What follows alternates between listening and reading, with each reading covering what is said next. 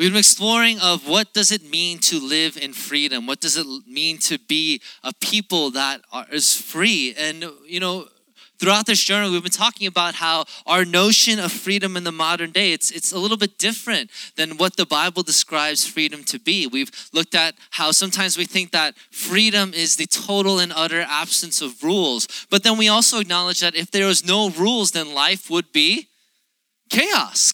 It would be total and utter madness. And so we need structure. We need the right guidelines. And we see that God provided that through the law, through the 10 commandments. And commandments 1 through 4, they teach us how to love. And the commandments 5 through 10 teach us how to love one another. And this is the pathway towards freedom, because Israel, they have been slaves for hundreds of years. They don't know what it means to be free. So God quite literally has to show them what freedom really looks like.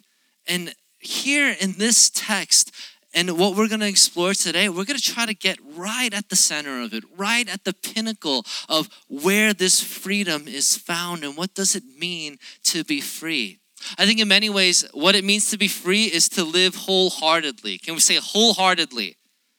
To live courageously, to be bold in the way that we live. But I think sometimes in our life, what it means to be bold, what it means to be courageous is to have a hard exterior shell. You ever know someone like that? Like they really just put on this tough image, but on the inside, they're just like a gummy bear. It's like super soft. I know a few people like that in my life. In fact, one of the people here, she has an older brother, and he puts on this really tough exterior. Super tough. Like if you met him, you'd be super intimidated. And then you kind of talk to him and you realize he's just a teddy bear. He's just a big old teddy bear. But I think sometimes we put on that tough front in life because we think that's what it means to be courageous. That's what it means to be bold. That's how we have to live in order to protect ourselves. But what we see is that the reality of wholehearted living, the reality of courageous living, it requires vulnerability. Can we say vulnerability? Exposed to risk in order to be brave. And that's what it takes to live a wholehearted life. Engaging from a place not of worthlessness, but of worthiness. And it's essentially saying no matter what gets done and no matter what doesn't get done, I know that I am enough. I know that I am loved. And that gives you the courage and the freedom to face this life. Now, February is a tough month for many people. It's the shortest of months, but it's also the saddest of months. Anyone sad in February? Okay, like 3 people. All right. And I always find that, especially like during school, like when I was in middle school and high school, I hated February. I hated February because January is exciting.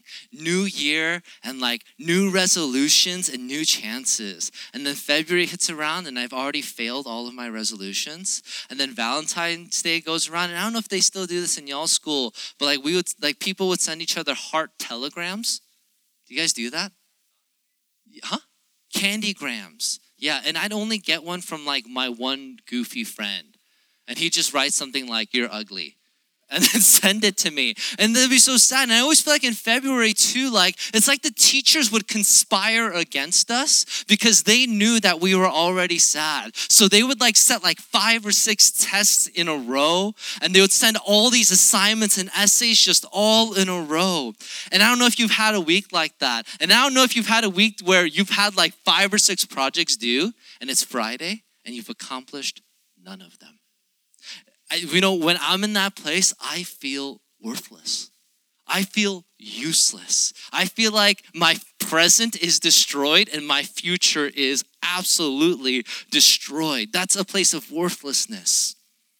But what we see with true freedom is whether everything gets done or everything doesn't get done. It's this understanding that, yes, I am imperfect, but I am still loved, known, and I belong to something. But the reality is this type of freedom, this type of experience is really difficult. It's really difficult to experience that type of life. In our modern culture, we're told that, you know what, if you want to be truly free, you just don't care about what anyone says and just love yourself. Quit worrying about what everyone else says and just love yourself. And I don't know if you guys have tried this, but this is incredibly difficult to love yourself, there's plenty of times in my own life, and I'm sure you've experienced yourself, where you just don't feel all that lovable. And the question starts to come up in our lives at one point or another. The question of, do I matter?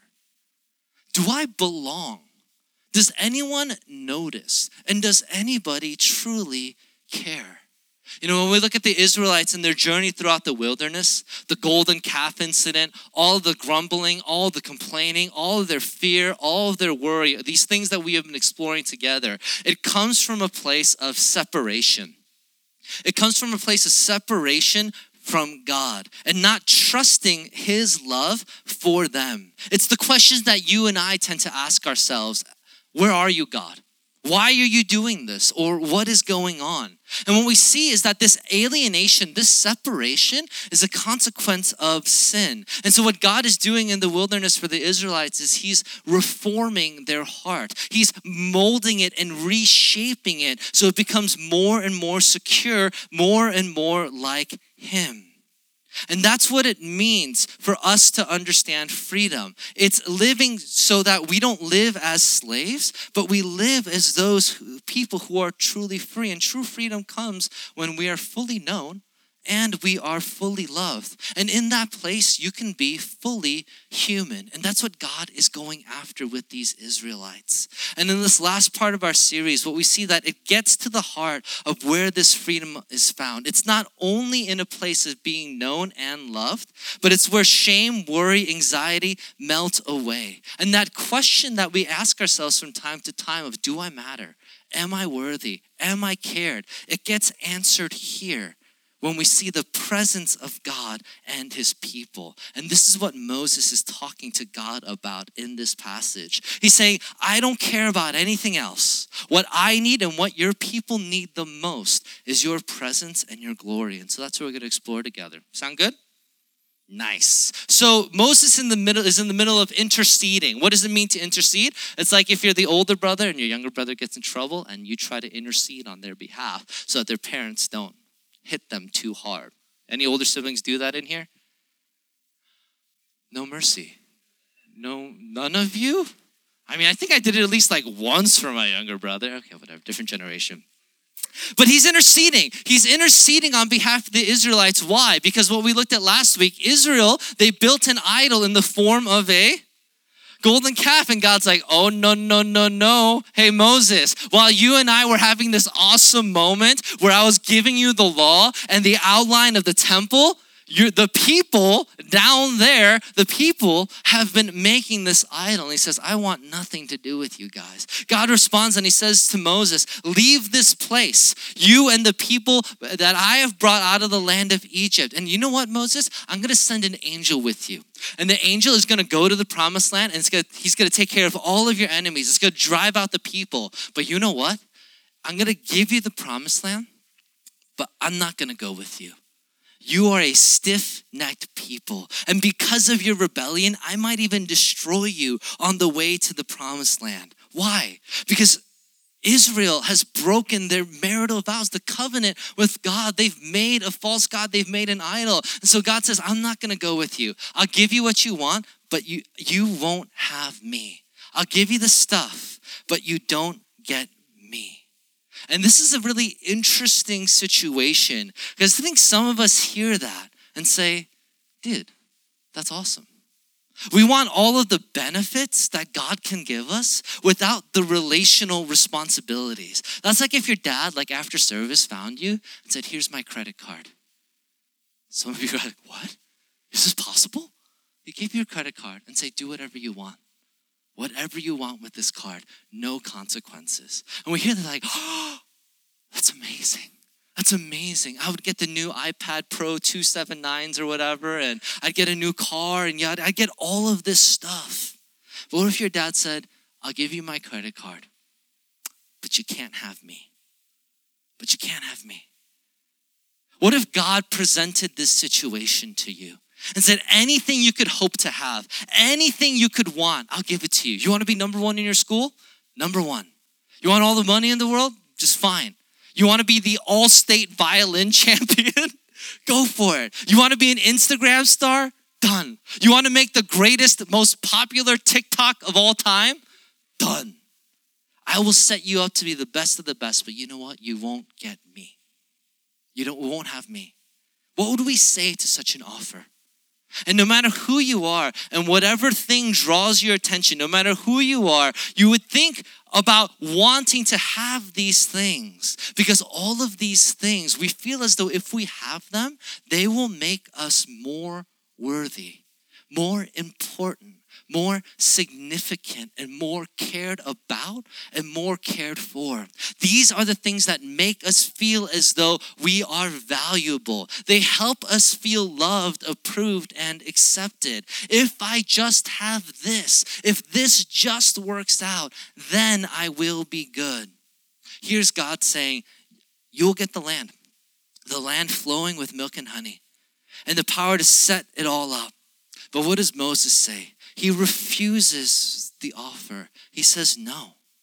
He says, don't do that. Because he understands that there's no true value there. Because the land and all of that stuff, it can't set Israel free. Moses intercedes not for the stuff that God provides, but he intercedes for God's presence. It's for him to be in a relationship with Israel. He says, if your presence doesn't go with us, don't send us, because everything is empty and vain unless we have you, because all of those things don't matter if we don't have you, because we're still slaves then. I want you to imagine for a moment being an orphan. Just an orphan out on the street, and just visualize that for a moment. And then put yourself in the shoes of that orphan. What's the problem with being an orphan? An orphan doesn't have a special love. Can we say special love? The orphan doesn't have a special love of anyone. So what's their heart like? Could you imagine if you didn't have anyone's special kind of love? You'd be fearful, distrusting, guarded, scared, unsure of yourself, unsure of who you are. And if you were an orphan, no one would know you by your name. There would be no sense of belonging, and you would always feel as though you are being judged. And eventually you would start to feel that you are unworthy of a special kind of love. But imagine you're an orphan just roaming the streets of Suwannee, and someone comes along and drops off a huge bag of toys and says, here you go. Here's a Wii U and some Nikes. They give you tons and tons of stuff, tons and tons of money, and says, you know what? I'm even going to buy you an apartment so you, little orphan, can live in that apartment. But that's it. I'm just going to give you the stuff. Would anything really change about this orphan's life? Sure, physically there'd be changes. There'd be toys, there'd be stuff, there'd be an apartment. But they would still be missing this special love. What would make an orphan feel more loved? Toys, or someone to look at them and say, I know you. You are special to me. What is a better gift? What does the person really need?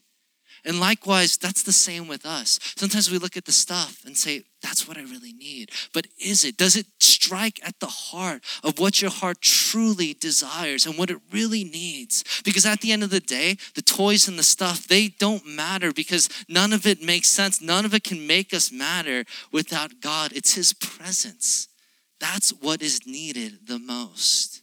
And what this frees us to know is that we see that Moses is interceding for just that.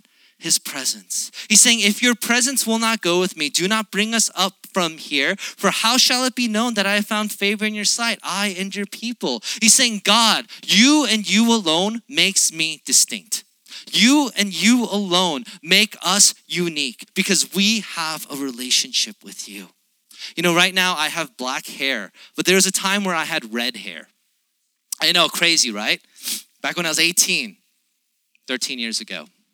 And my mom, she's very conservative, super traditional Korean mom. And so she would never let me dye my hair. And so I went to college. You know what the first thing I did was? I dyed my hair. Not brown, not something low key, but red. And when I mean red, I mean there's nothing in this room that Tuan's hoodie, red. red. You know why I did that? Because I wanted to be set apart.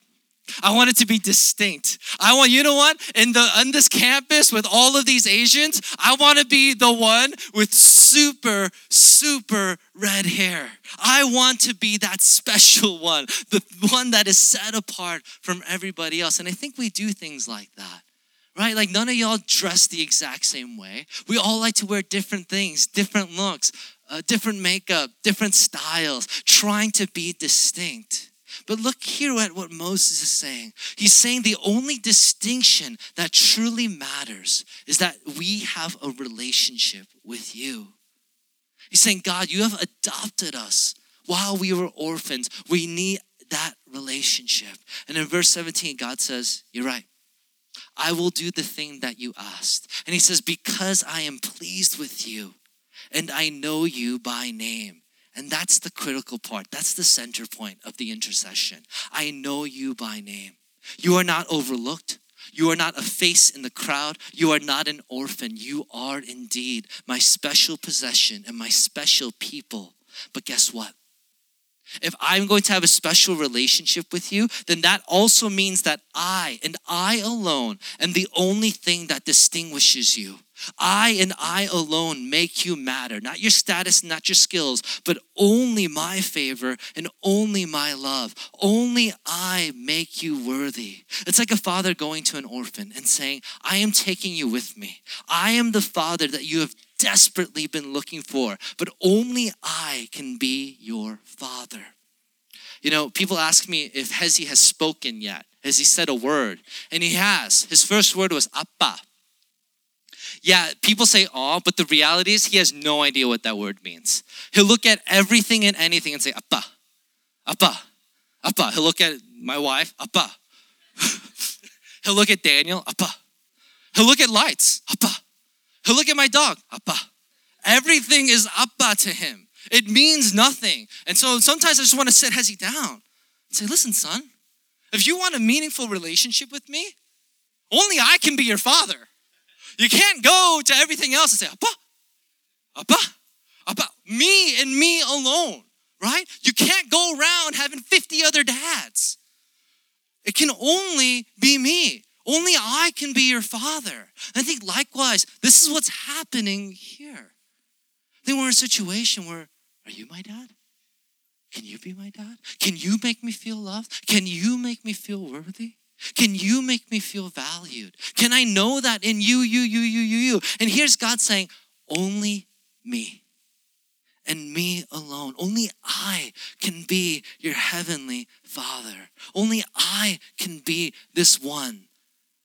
And that's how it must be if you and I are to have special, intimate, and transforming relationship. And I think when we hear that, it either terrifies us or it thrills us. And if you and I are clinging on to the glory and value of lesser things, hoping that they will give us value and worthiness, then that statement of exclusivity that God is offering will scare you.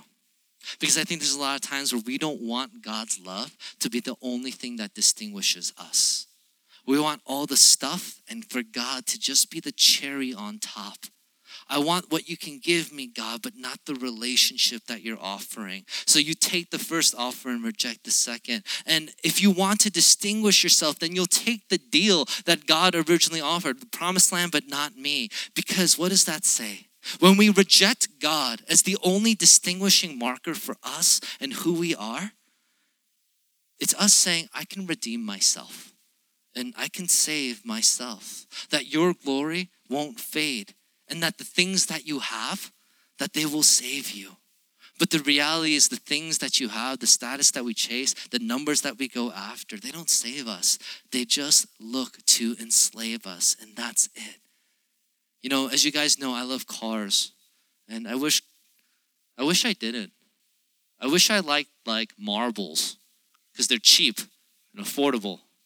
But cars are expensive, and I love cars so much. I love things that go fast, and if you want to talk about cars, I'll talk about cars for hours.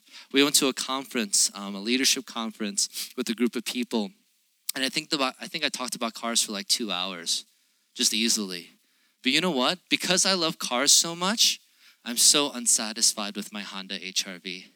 I hate it. I hate it with my whole heart.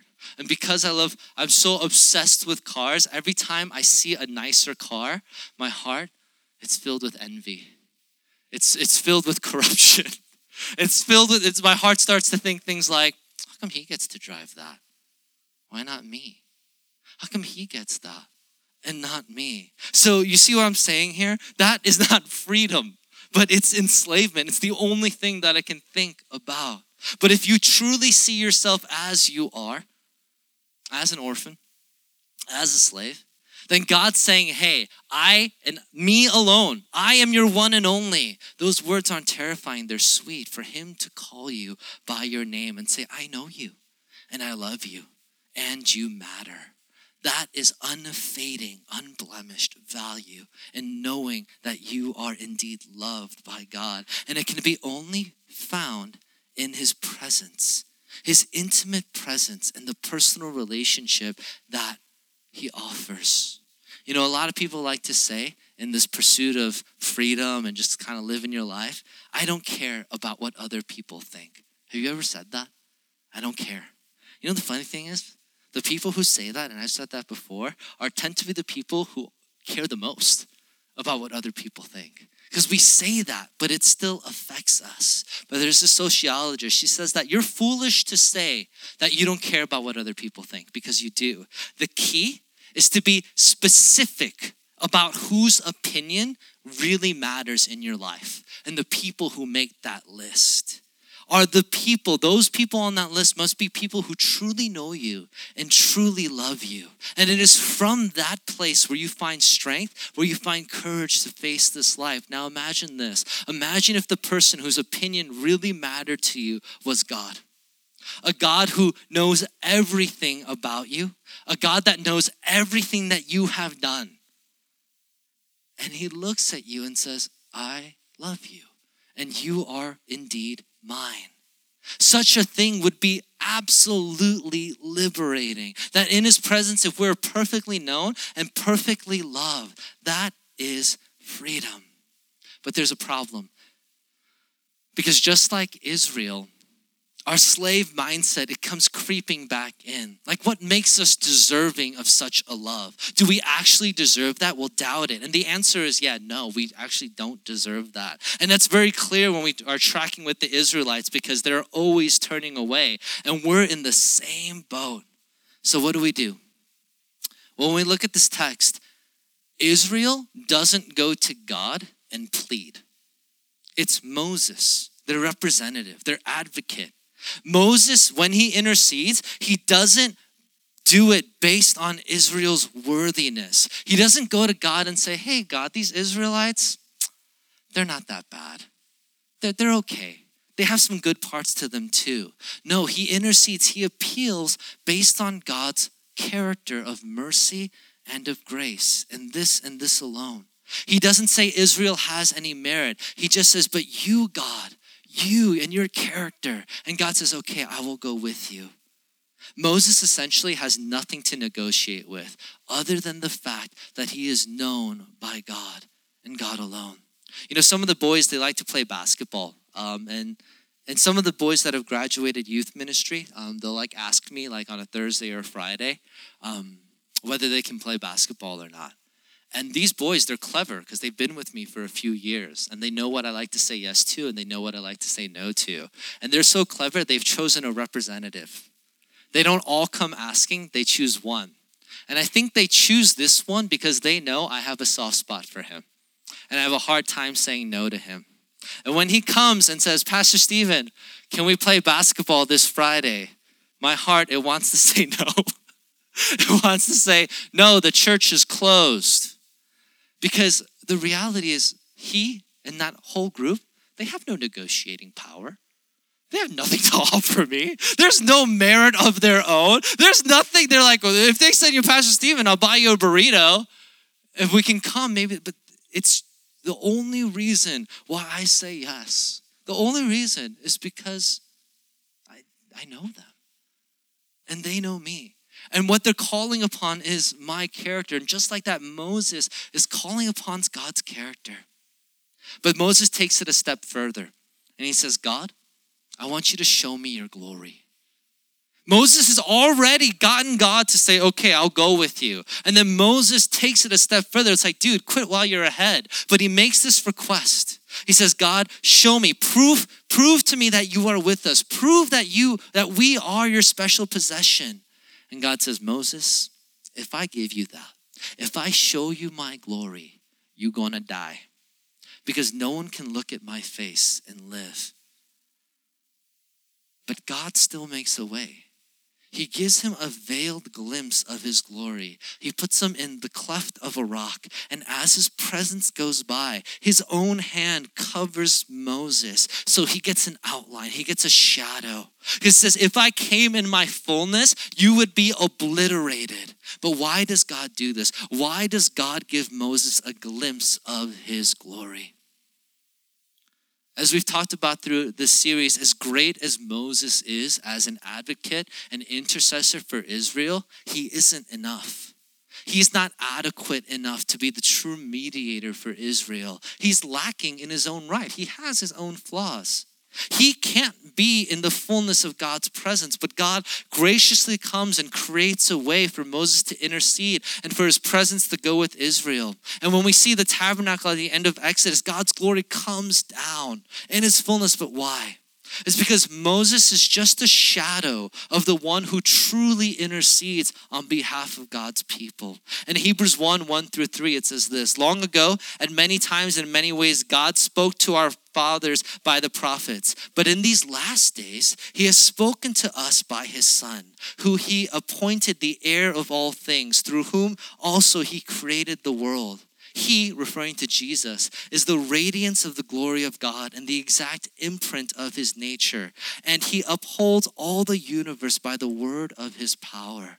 We see that Jesus is the radiance, the fullness of God's glory.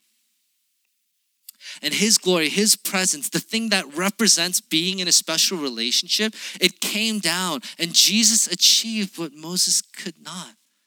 That he literally came, and because of him, we can have this actual intimate relationship with the Father. And on the cross, Jesus truly intercedes in a way that Moses could not, by taking the full payment of sin. Because Jesus was not shielded by the fullness of God's wrath. There was no rock, there was no hand to cover him. He just took it full force. And the presence of God was taken away from him so that he would feel the full extent of what it means to be an orphan. Why? So that you and I could know what it means to be loved, to be known, to be God's special possession. You know, in a world that's begging for your attention, in a world that's saying, be worthy because of this, be valued because of this, the reality of that is all those things are just lesser gods. They're just idols. They're not there to give you life, but they're there to take it away. But here's Jesus saying, this is what it means to be loved. To know that your value is not your own. Your value is not your status, but your value and your worthiness comes from the fact that you are known by the Father and you are loved by the Father. And that is true freedom. Amen.